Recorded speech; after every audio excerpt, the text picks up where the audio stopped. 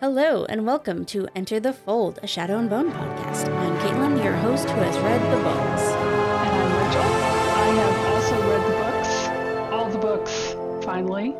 Yes. Last time I think I had about a half of a book to go, but I'm completely caught up on all the books. Woohoo! On this very special bonus episode, we are discussing the season 2 casting that was just announced and any other spoilery things we want to talk about. So just beware, we might do spoilers for all 7 books up to the end of Rule of Wolves. Yeah, no, definitely. I'm sure we'll definitely be talking about Rule of Wolves at least a little bit. I know we're going to mention it, but I doubt we're going to dive into like plot specifics. No, I wouldn't think so. Anyways. No. First of all, thanks Rachel for coming back, because Mandy and I were like, should we record something about this? And she was like, I don't know who these people are. You should maybe record something with Rachel again. And I was like, I was thinking that too. Great, perfect. Yeah, I saw the casting announcements and I was like, ooh, people will get, a bonus episode casting. And then Mandy was like, I remember she tweeted, she's like, I don't know who these people are, but I'm excited. Yeah. But I mean, I'm always happy to come back to talk spoilers or, anything. Wonderful. I'm glad we have you in the wings, I guess. Yeah, no, absolutely. Our spoiler correspondent. Because really, if I did talk about this with Mandy, I would literally just be like, this is who everyone is. Get excited. I would just spoil it all for her. Yeah, you'd have to explain a lot of things. Yeah. Yeah, for sure. One of the most frustrating things when we read Shadow and Bone was that she didn't pick up on the mention of the second prince. Yeah. So I couldn't talk about it. Because then I didn't want to be like, hey, they mentioned this person. Well, it was so weird to me that they didn't even mention him in season 1. I've talked about this, yes. Or at least, I don't remember if I've talked about it on the podcast, because so much with Mandy I can't talk about. But yeah, maybe we touched on it last time, but I've definitely texted a lot of people about it. I was like, where is this character? Yeah. But before we get into that, let's start with Wylan. Let's start with Jack Wolf as Wylan Hendrix. Perfection, looks-wise, honestly. Yes, absolutely adorable. I think, that when they posted the photo, even before I read, the cat, the names, and I'm like, well, that's obviously. Yes. Like, it was just like, it's a Shadow and Bone. That's Wylan. There he is. Yeah. So cute. He is very cute. I will say my one thing, and this is not like the show did perfectly. This is a me thing. When I read Six of Crows, I picture them older, because the fact that they're 16 is just wrong in my head. They're all like 21, 22-ish. That's so fair. He looks like a child to me. Like he looks like 12. And I'm like, but this is Jesper's sugar daddy, Yeah, that's true. Though I always picture him as on the youngish. I mean, even when he's older, he's gonna be young and baby face. I don't know if there's anything specific to the book about him being baby face, but I mean, they all treat him like They treat him like he's 5 years younger than them. Right. So I'm just like, oh, he's just young, and because it's that whole young and innocent. Yes, thing. It is perfect casting. My problem with it is a completely me thing. Yeah, makes sense. Yeah, I like thinking of the characters as older than they actually are in that book, because a lot of shit happens to them. Well, yeah, seriously, it is. I agree. It can be hard for me to remember. They're teenagers, but I'm still like, 19? No, they're like 16. Yeah. But like the story still works completely the same if they're 19, 20. So that's what I think of them as, which messes me up in situations like this. But he looks so much younger than Kaz. Yeah. Yes, that's true. Well, here's a question. I mean, and I don't even know if it matters. Have they ever explicitly said how old those characters are in the show? No, I don't think so. I mean, they've never no one's been like, oh, but I am a mere lad of 16. So, like super awkward. A mere lad. So. Yeah. No. It's I haven't rewatched the show in a bit. It's kind of wishy-washy. They may have mentioned it's hard. Sometimes it's hard to separate show memories from book memories. The only thing I can think of where it may come up is if they mentioned how old Inej was when she was kidnapped versus how long she was with the menagerie. But I don't think that's come up in the show. Mm-hmm. That's true. That's interesting. I mean, and like you said, if they did explicitly say, and maybe when they, maybe they will make some reference to Waylon's age. Who knows? But I think, that's an interesting way to do it, just to kind of be like, well, they're young, but we're not going to be specific about how young in case it's weird for people. But I don't know. Yeah. I mean, I'm fine with how they've handled it so far. Yeah. But we'll see. So then something that I find strange, not that they've credited him as Wyland Hendrix, that makes sense, but that they've credited Nikolai as Nikolai Lantsov. Like, they want to keep one plot twist, but they don't care about the other one.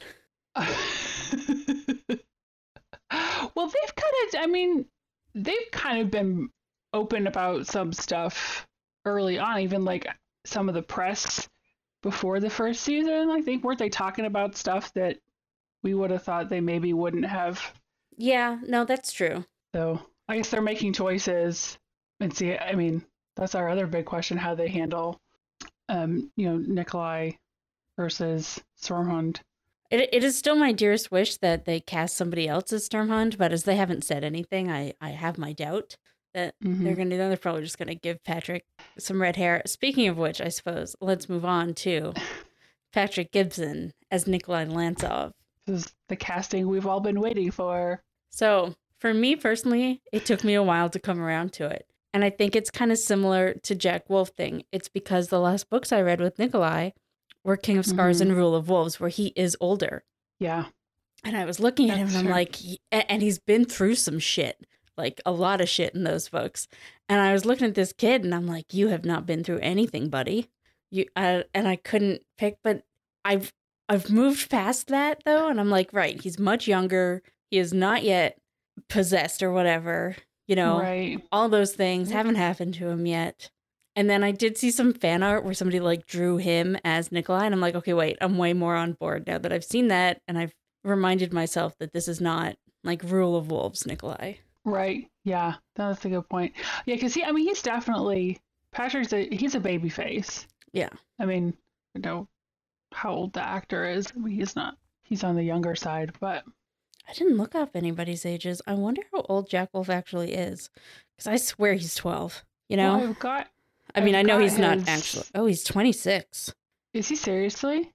He was born in 95. Oh my goodness. He does not look 26. He looks maybe 21. Wow. Okay, well, good for him, I guess. Yeah.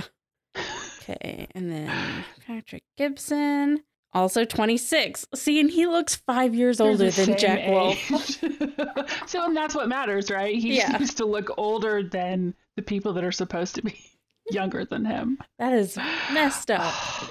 So, he does look 26. That's fine. But Jack Wolf does not look 26 at all. Yeah, because I'd say, oh no, I would put him in the mid-20s. It's interesting, because my partner was just watching the Cobra Kai TV show, and one of the lead female characters is, she's supposed to be a teenager, and she's like 25 or 27. Right. And then like half the cast is teenagers or 20, and then she's like, it's weird. North American TV always does that though, or North American produced television, which I think has more to do with labor laws and how long they can make, adults work versus how long they can make teenagers work in a day. So I think it has a lot to do with it. Yeah, so that makes sense in a way, but it does suck that nobody ever looks their age. Yeah, they either look, you're like, okay, you see what, you can see what they're trying to do here, or you're just like, that is a 40-year-old man. Yeah. Stop. But yeah, so what are your thoughts on Patrick Gibson? Well, similarly to you, I think it took me a little while, and I think once I placed the name with or the face with an actor that I've seen him just in the OA, and he was really I think he was really good in that. Okay. So I kind of warmed to him a little bit more. I mean, I think when I first saw the picture, I wasn't sure. I was like, wait, no, who's that? But then if you tell me, oh, it's Nikolai, I'm like, okay, I can kind of see it, but I will, give him an opportunity. You're still gonna have to convince me. But yeah, that's pretty much I need to see him in costume. I think once I see him in costume, I will be all for it. Yeah, I think that'll help a lot to see them in costume. I mean, because I am never one to be like, oh, to be super nitpicky about appearance per se when you go from book to movie, to screen. I'm not typically, oh, they don't exactly match whatever. Their hair isn't curly or their eyes are the wrong color. Like I don't have any time for that personally. Yeah, absolutely. But I mean, granted, I'll look at him and go, I don't know if he quite has the look. But then the more I think about it and the more I look at him, I'm like, okay, I can kind of start to see it. And I do trust the casting. Yes. Yeah, they did a fabulous job with season 1. So I'm hoping if we get, a tease, hopefully we'll get photos and then, teasers, trailers. Yes. And similar. God, I'm excited. So then I'll, really get into it. But I mean, I think he's got the acting chops. So like that to me is more important. Like, if you can pull it off, carry it off, then I'll forgive, someone being a foot shorter than they're supposed to be or whatever. Yeah. I think I had initial problems with Patrick Gibson because he looked a little like a douchebag. Well, yeah, no, and that was my problem. Not his physical looks at all. That's fine. I don't care. Just the way that he presents himself. I'm like, oh, I don't think I'd like you as a human person. Which is a completely it has nothing. Like, I don't know this guy. This is like, right. But sometimes you see somebody and you're just like, ugh. Yes. Yeah, I do. That was how I reacted to him. But again, if he can act and I don't see that on screen, then whatever. Have you seen Sex Education? I have you not. Watched that? I have not. Oh, okay. There's he reminds me of an actor in Sex Education who does start out as, a complete asshole. Mm-hmm. So I'd say like similar type. Well, they don't look a whole lot alike, but they give off similar vibes. Yeah, the vibes. That's the problem. His vibes are the problem that I'm having. Yeah, you have bad vibes. Because I know some people were like, when they saw the video that was posted on Instagram, they were like, "Oh wait, I see him there," and I'm like, "No, the vibes are worse there." I don't know. Yeah, it's. I think once he's in Nikolai character, I will be 100% on board, especially now that, again, I've seen some of the fan art that people have been putting out there, and I'm like, okay, yes, I see it. Yeah, I'm going to need to go looking for some fan art. I posted one, like a TikTok that somebody did where they just redrew that casting photo of the 4 of them, but like in costume. And oh, nice. Yeah, it's really good. It's on our on Twitter. Okay, I'll look it up. So I'm excited to see what he can do. And everyone who's watched the OA, I have not watched it. Said that he was really good in that. And Jack Wolf was apparently in The Witcher. So I've seen him in that, but I have no memory of that. That's season 1. I don't remember him in that either. I had his IMDb up and it's The Witch. I don't like this. This character name means nothing to me. So I'm just going to, without looking, I'm going to assume that he's one of the kids that Siri's playing Knucklebones with. No, I think he's in a later episode near the end when... Maybe in Elf? Oh, yeah, because he's in Much More, which is a later episode. So I think he's something to do with the... when Geralt gets hurt at the end and he's like shoved into somebody's cart. Oh. I think he has to do with the cart people. I want to say farmers, but I don't remember if they had a farm or if they... I don't know. The cart folk. Yes, the cart folk. Anyways, yeah, I didn't rewatch season 1 before season 2 came out, so I did, but I didn't get that far, and then I just watched season 2. All right. I mean, I guess there's never really enough talking about Nikolai, but we will move on to Anna Leong Brophy as Tamar and Lewis Tan as Tolia. I guess we can talk about both of them. Talk about them as a pair. Yes. Also, once again, perfection, no complaints, like almost to the point that I have nothing really to say. Like it's great, it's done, it's wonderful. I'm excited to see them. Yeah, no, they look great. I am curious to know what they do with their hair. Like if Lewis Tan has like grows out his hair or wears a really bad wig, or if they keep it short. Because I always imagine them both having, or at least him having longer hair, but it doesn't. If he has short hair, I don't care. I always picture him that way, and I honestly couldn't even say off the top of my head if it says in the book if he has. I remember long hair, short hair. Zero physical descriptions about the two of them, other than I picture Tolia as being very large, and I pictured Tamar as being not as large, like very large and a book of poetry, and Tamar smaller and an axe. Like that's right. Yeah, she's definitely more. At least I picture her more compact. Yeah, but I don't know. I don't know if her being more compact, if that's like actual in the book. Yeah, I don't know. I mostly skim physical descriptions because he's supposed to be big. I mean, I feel like that gets mentioned that he's big, or his arms are big. Yeah, his arms are large, and that's the thing that like I'm attracted to is yes, of course, yes, large man arms. Makes sense. Yes, you're like, well, that's definitely something that I remember. I'm like, so now I just want Lewis Tan and a Henley. I don't know, which I'm pretty sure I've already seen. Yeah, I'm gonna say, like, all the pictures I think I've seen of him, the man has not had sleeves. Yeah. Like, whether or not he had a shirt, I don't know, but he certainly did not have sleeves. No. Well, I saw him in the Mortal Kombat movie. Oh, how was that? That movie's not great. It's not a good movie. Yeah. I think he was wearing a hoodie at one point. I think he had sleeves on. I do remember watching it and going, I think this actor is too good for this movie. Well, that's good. And I mean, a lot of actors take roles in movies that are not, absolutely. Everyone's got to get paid. Absolutely. Yeah, no, I'm not gonna knock his acting. I think he did a pretty good job. And from like the action standpoint, I mean, he has an action background, so.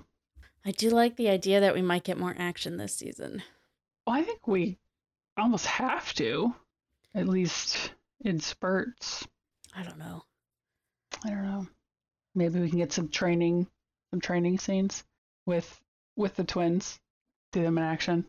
I hope so. God, I hope so. I mean, but like the stuff on the boat at the beginning is pretty. Everybody just tiptoeing around the Darkling until the actual coup. So I guess there'll be some action there. Right. Yeah, I guess that's what I'm thinking of. I'm like, they do that like sneaking around and then the coup. And then after that, it's pretty iffy. In the book, at least, I think they could. Yeah, I think they could, compress some stuff. They have to show all the running around, but. So, I think we've had. Oh, sorry. Before I move us on, how do you like these two actors? How do you feel about them? No, I think they're perfect. I think they're absolutely perfect. I haven't seen Anna Leong Brophy in anything, but I mean, she definitely looks like Tamar. Yeah. And she, the twins, like they complement each other. Like they look, the good look. So they look really great together. I hope they get their tattoos and. She needs an axe. She needs an axe, obviously. Yes. I like that the actress seems really excited for that. I hope. Yeah. Like, this is a problem that I have with a lot of places where fans will cling on to the male queer relationships, but won't give a shit about the female ones. And I hope we get like some videos of her and the actress who plays Nadia. And I hope they give us fun little, like the thing that they posted today with Wyland and Jesper. Yes, yeah, I saw that. But give us Tamar and Nadia, because I love them. Yeah, no, for sure. I definitely want. We need both. We need all of the above. You know, the male, female. Yeah, I'm really excited to see them together. I don't think anything's gonna really happen between them this season, but just like on screen together doing something, please. Mm-hmm. Yeah, just some interaction. Yes. They should give us that. We need that. Come on. And I know that even in season 3, like it's not there, but I hope we get some good stuff with Nikolai and Zoya. Oh, yeah. Just some fun scenes together. Just something. It's fine. Just something we can screenshot. Yes, exactly. Screen cap. Something I can just stare at and be like, yes. There they are. There they are. Yeah, no, I'm expecting there will definitely be several points in season 2 where I'm like, yay! And my partner's gonna be like, I don't understand what's going on. Yep. Like, don't worry about it. These 2 characters spoke to each other or they're in the same scene. I'm real excited.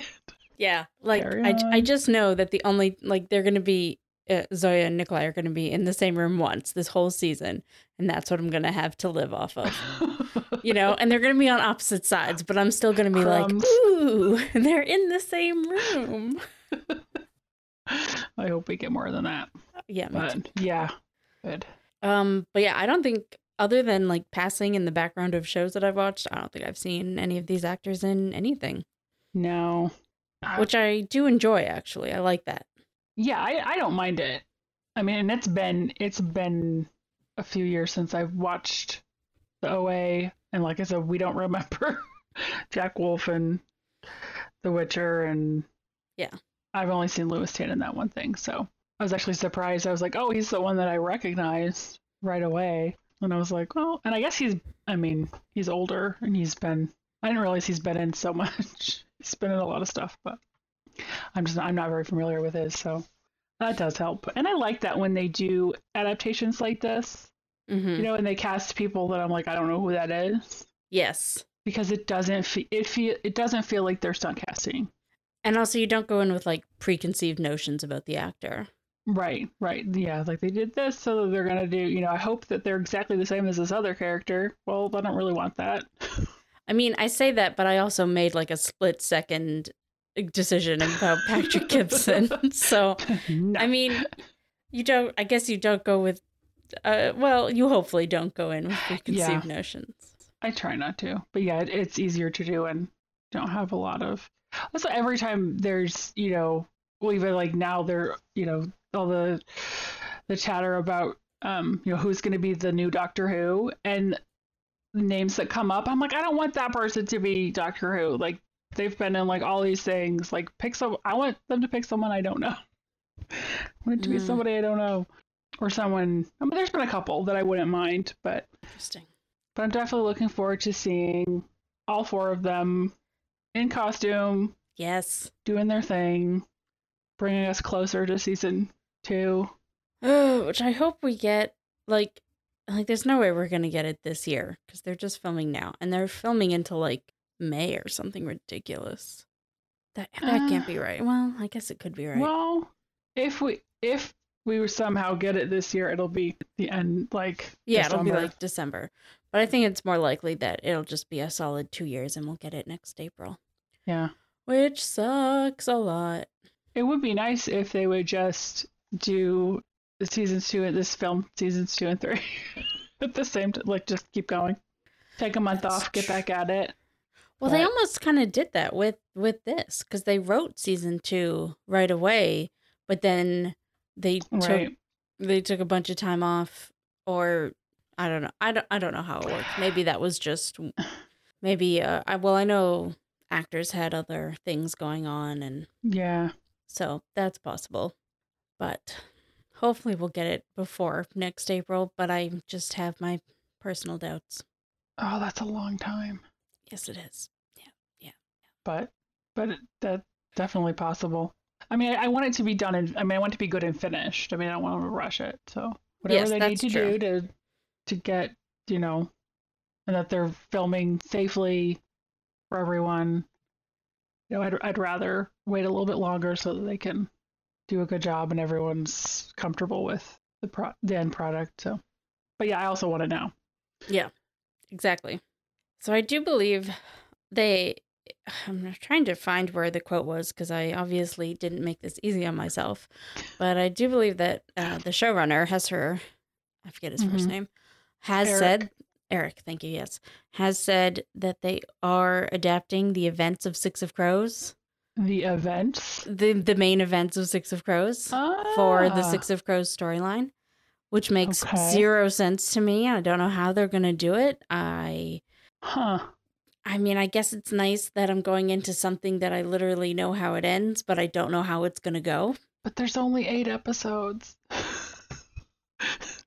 That's a lot. I mean, nothing happens in Siege and Storm, let's be honest. I like parts of that book, but nothing much happens in it. That's true. Right? And also, to be fair, I love Six of Crows, every single second of it, but a lot of it happens in their heads. And also, they've already covered all the Nina and Matthias flashbacks, so they don't have to do that. So I'm not saying that they don't have time for it. I'm just saying that the two stories together make no sense. Thematically, I've mentioned before that Jurda Parem existing at the same time as them trying to find the amplifiers makes no sense. If she wants to bring down the fold, just take some Parem, bring it down. She'd be addicted and there'd be problems afterwards, but there were problems afterwards anyways.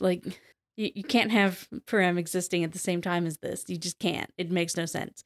I mean, maybe I'll just have to sweep that away and not pay any attention to it. But I don't know. Yeah, so if they've said that they're adapting that story, that's I have a lot of questions. Okay, sorry. You know what? I just reread the article that I think it's from Entertainment Weekly, where they say season 2 is also on track to adapt the main events of Six of Crows. So it's not that Hesser said that. It's that whoever wrote this article is assuming that. The article? Yes. Okay. So they might do something completely different. Who knows? But I don't think I'd like that either. Yeah, it just seems like a lot of work. I know people who really want them to just do another completely made up Crows story, and then after we finish with Ruin and Rising, do a Crows spinoff. Right. But I don't know if I don't like the idea of them being that good of friends, because if they do 3 seasons worth of adventures together, why wouldn't they trust each other? Why wouldn't all of this have already come out? I don't know. Yeah. I have questions. I still think they were right to do them both at the same time, but I'm so curious about how it's going to be. I need to know. Well, yeah, and I think especially even after season 1, the stuff that happens in Crooked Kingdom, there's elements of that you're just I don't know, if it would be after, just the timeline and stuff. I mean, they could, if you're talking about Nikolai and everyone showing up in Crooked Kingdom, they can cut that. That's not necessary to the plot. They just need somebody with money or with respectability to show up. True. To have a reason to care what's going on. So I can understand that. But also for a TV show to have 2 completely separate storylines that don't interact at all, that's weird. I'm not saying they can't do it, but it's different. I mean, I guess it would work. It works, but it would work better in season 2 than season 1, because in season 1, we've gotten to know the characters. Yes. And then you could do a more split story and then bring them back together in season 3. But yeah. And I know a lot of people whose favorite parts of season 1 were Nina and Matthias, which literally had nothing to do with what was going on. So true. I think that was Mandy's favorite part. So I mean, I enjoyed those parts. They were fine, but it wasn't my favorite part. But I will say the people I know who like that was their favorite parts have not read the books. Which is hilarious to me because they don't know what's coming for them. It's like, you have no idea. Yeah. Whenever Mindy would talk about how much she loved the two of them, I would just have to like, It's this look over. It's like, you've been distracted. Look over here. Yeah. It worked on you. It's not going to work on us. Because we're too busy. So just quickly while we're here, we've had some emails while we've been off. And Yay. one of them that I wanted to address does also have some spoilers in it, so I figured this was a great time. Great. So this is from Katie. I'm gonna skip over the large chunk at the beginning, but again, thank you very much for your email. So questions: foreshadowing of Mal as an amplifier. So she was inspired by us to reread the trilogy, and she noticed that early on in Shadow and Bone, Alina describes feeling a jolt when Mal touches her, which she attributes to her crush on him. She's now in the middle of Siege and Storm, or if she was in August when she sent us this email. Where am I? Siege and Storm. And since that first mention, she hasn't described it again anytime they've come in contact. It seems bizarre that it wouldn't be mentioned again, but I was trying to think about how it is foreshadowed at all in the show so far. She guesses the fact that Mal can hear the stag is the way that they're trying to show it in the show. As an aside, this is one of my least favorite plot lines. I felt it was lazy and very reminiscent of Harry Potter as the final Horcrux. I hope the show handles it in some other way. And that was interesting. So here's the thing. I was big into book blogging back in the day, and I had advanced copies of both Shadow and Bone and Siege and Storm. So when I finished Siege and Storm, I was actually talking to Leigh Bardugo about it on Twitter, and she DM'd me like a bit of a spoiler, or confirmed a bit of a spoiler that I had brought up or guessed, and that was that Mal had something to do with the amplifiers. Oh. And so I know for a fact that was always her plan, because she told me. Right. And so, I don't know. It doesn't bother me that much. The ending of Ruin and Rising bothers me because Alina loses her powers. Like, anything else that happens, I'm just like, yeah, that's fine. Whatever. Mm-hmm. Right. Yeah. For her to have, quote unquote, the life that she wants with the person that she wants, she has to give something up. Yeah. I don't want to like. Yeah, we don't need to go into it here. Draggy, but yeah, that's a thing. That's a thing that happens. Not huge But what are your thoughts on Mal as the last amplifier? Also, sorry, I love that it means that him and the Darkling are related, especially since they bring it up in Rule of Wolves as a kind of joke. Right. The family reunion. Like, and whenever I saw them together in the show, I was just like, oh, cousins. It was just well, yeah. It's just hilarious to me. I think, the whole thing in the show, the thing with the stag, that he could hear the stag. Mm-hmm. I would say that seems, that's kind of, they're using that. And I'm just going to guess that in season 2, something similar will come up again. That is tracking, and that or maybe he'll say some offhanded comment like, oh, it just felt right. Or like, I thought I heard something, like when they're tracking the sea, they call it a sea snake, the sea whip, sea whip. Yeah, that's the sea something. That sea creature, the dragon. I'm so excited for the dragon. So I wouldn't be surprised if they bring it up that way, but yeah, I don't know. I hadn't really thought about it, in relation to like the last Horcrux, but I noticed it in the show. And since I read the books, I was like, oh, that's what, they're doing with that. I didn't hate it, but if they're super obvious with it in season 2, I probably wouldn't like that. Like, I would be fine if they're just like, he's, they're just like, we don't know which way to go. And he's like, well, let's go this way. Yeah. As long as if they're subtle about it, I think I'll be okay with it. But, and I had actually forgotten about the, she feels a jolt bit, but something like that does happen in Siege and Storm when they're like arguing outside of some noble's house. Oh, it's been a while since I read Siege and Storm. And like there's like a reaction when they touch, but then Tolia or Tamar interrupts them and does some. I forget what happens there. So it's not. So they don't really address it. Yeah, I don't. This is gonna sound awful, and I don't mean this as like Mal hating, but I think I would have liked it better if he'd stayed dead, because then there would have been some consequences that weren't about her losing her power. Right. Yeah. I don't know. I'll be interested to see how they. I mean, I don't think. Don't get me wrong. I don't think they're gonna kill him, but see how they, no, I don't handle all that. Obviously not. How they handle that. I don't even mind that Mal and Alina end up together. That was honestly going into it. That's what I assumed would happen, even if it wasn't always what I wanted to have happen. Right. So it didn't bother me at all. I just didn't like how it came about, I suppose. Could have been better. Yeah, that makes sense. Mal in Ruin and Rising is way better than Mal in Siege and Storm and Shadow and Bone. So I was fine with it by that time. And I think I'm not trying. And it's been a while since I read the books. Anyway, but I do remember, like, I mean, I saw that, them being together, what didn't come as a shock to me, but I think I was a bigger fan of him in Ruin and Rising. But I don't know if I just felt like we didn't get as much, not that we didn't get as much of him because he's there, but he didn't have I don't know, he always had as much to do. Well, I feel like in Ruin and Rising, Lee decided that they worked better when they weren't arguing. Yeah. Which I think is true, that they really work as like devoted, at the very least, friends.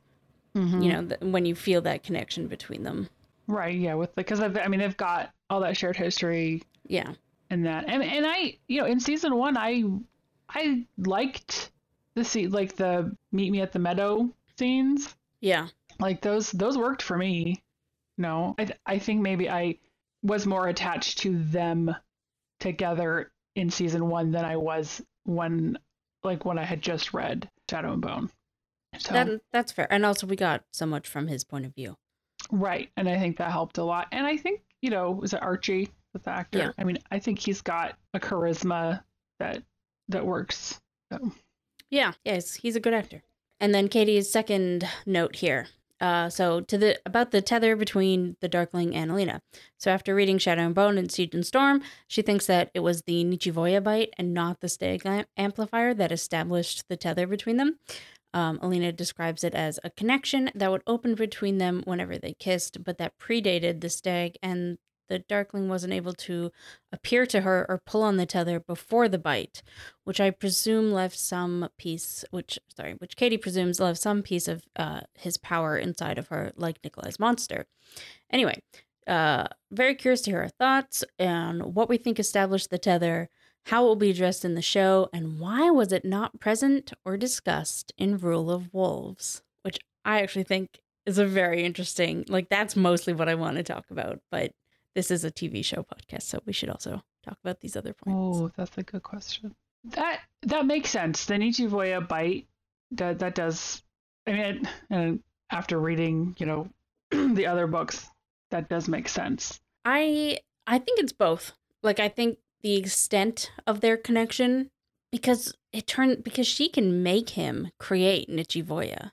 That's the whole climactic moment in Siege and Storm. And I don't think just a Nichivoya biting her would have done that, but I also think maybe not just the amplifier would do that. Right. Well, I mean, and because even the amplifier only works because she has power and he has power. So I don't know. I guess if they don't have the connection anymore in Rule of Wolves, then that would lend evidence to their connection being only based on the amplifiers, because those broke. Well, and also it's I mean, it's him, but it's not his body, I guess. Yep. Now we're getting into some existentialism here. Interesting. So that's fair, because I guess if the connection between them was to his original body, interesting. That's I guess that's my immediate thought would say, why don't they have a connection? Well, because it's not him. I mean, it is him, but it's not him. And I mean, she doesn't explicitly say it in the book, so this is just conjecture. But from the context clues of there are points in Rule of Wolves where there is mention of he is looking less like what's his name and the dude who he took over. Yeah. Yes, less like him, less like the priest, and more like the Darkling. Like that is explicitly stated. I want to say at least twice. So that to me, when he like uncovered him at the end of King of Scars, everyone knew it was the Darkling. Yes. But maybe that was just for the reader's effect, because that was like the big cliffhanger. Right. Well, and and again, like if he's not using his power, like it's like a burst of energy, and then like he's concerned. I don't know.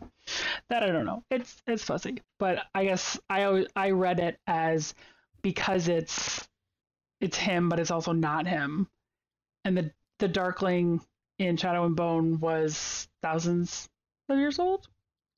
Hundreds. Yeah. Many more decades than he should have been. So I do wish him and Alina got to talk more in Rule of Wolves. It wasn't my favorite part, but I really liked them just talking. Yeah, because it was cut short. Well. But yeah, I personally, in regards to what established the tether, I do personally think it was the stag and the amplifiers in general, just because he could use her power before the Nichivoya bite, and the tether or the connection sort of comes to her head when she figures out that she can get him to use his power too. Right. And I think that, I totally agree. I think that's part of it as well, because with the tether, like there's when she didn't know what he was doing. Yeah. Versus when she realized what he was doing and chose to, go the other direction with it. So, because she didn't know what he was doing, so she wasn't actively trying to stop him. Does that make sense as well? Yeah. I think so. I think, so I agree. I think the amplifier and the bite, I would say that they're both. But the appearing in front of her, I don't know. That's I don't know. It's all messed up. Maybe it is both. Maybe he couldn't have done the appearing in front of her without the bite, but that seems, I don't know. And Nikolai wasn't just bit by one; he was like turned into one, kind of. Yeah, I mean, he was fully venomed. That's the easiest way for me to understand it. Okay. Yeah. She was like, it's kind of like venom, kind of. But those are good questions. Yeah, this is a lot. Thought provoking. And I'd like season 2 now, so we can start getting some answers. Well, get some answers and more questions. Well, yeah, obviously. All right, then on a much lighter note, Kaylee emailed us back in October and said some nice things. Thank you so much. And then asked for some book recommendations, but specifically wanted adult book recommendations because they liked Six of Crows, but didn't think that they would enjoy Shadow and Bone. I did email them back with some, I recommended that they should read King of Scars and Rule of Wolves. Yeah. And Ninth House, because that is Lee's adult book. Very not for young people.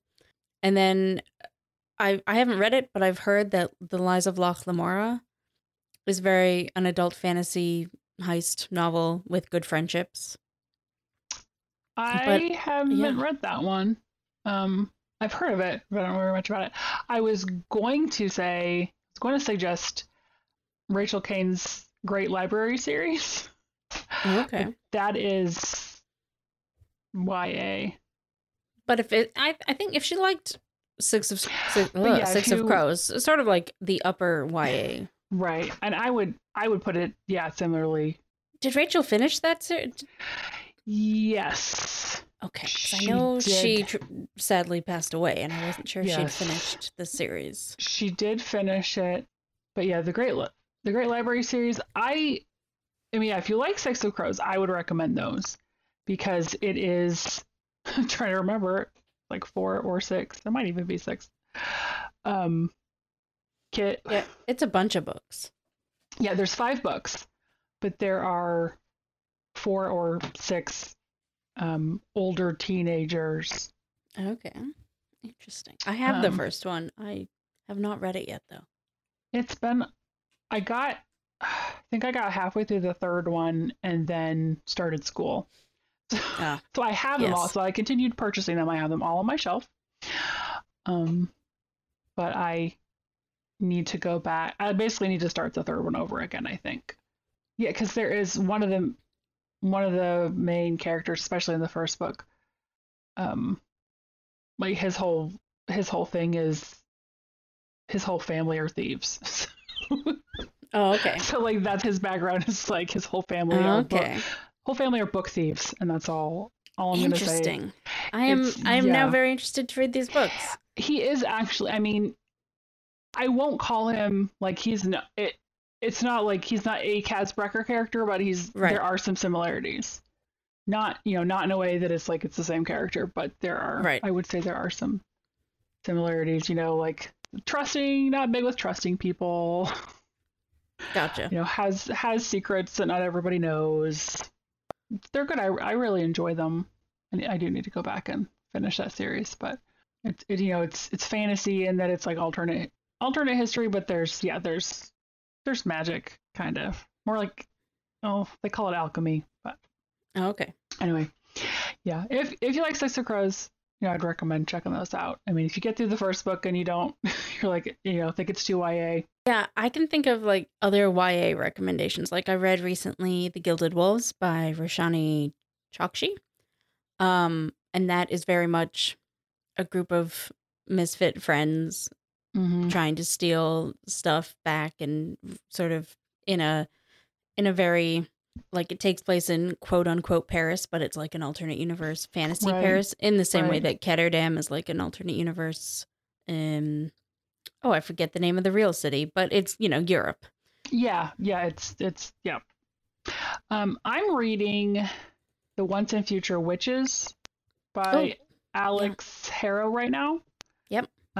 That's not YA. And it's not. I mean, there aren't really. Not really heisty, but there are. I mean, there's some really good, like sneaking around and lots of secrets and an alternate history kind of fantasy. And that one's about sisters and yes. And it's got kind of that like all takes place in one city. Yeah, yes, it does. Yeah, it all takes it takes place in they call it New Salem. Yeah. I've started it, but I wasn't in the mood for it, so I put it down and haven't gone back to it. Yeah, I'm listening to it and I'm really enjoying it. It has one of the things that I like that she does is she puts like in between the chapters there's rhymes, like nursery rhymes, but they're not quite the same as the ones that we heard growing up, and they're woven into the story and into like the actual like plot as well. And so I like that. But I mean, I think she's a good writer. And yeah, it is that contained. It's contained, but also like not contained to to one city. So that's one I definitely recommend. And then my last recommendation is again also YA and very picky. I don't know if that's the word I want to use, but it's the Curse Worker trilogy by Holly Black. And I don't ever blindly recommend Holly Black because her writing is very specific and not for everyone. I love it to pieces. I love her writing so much. And I do believe, I know Holly Black and Leigh Bardugo are friends, and I feel very strongly that the Curse Worker series inspired Kaz Brekker. And I know, like, Leigh thanks Holly in a lot of her acknowledgments at the end of Six of Crows and Crooked Kingdoms, and definitely Rule of Wolves.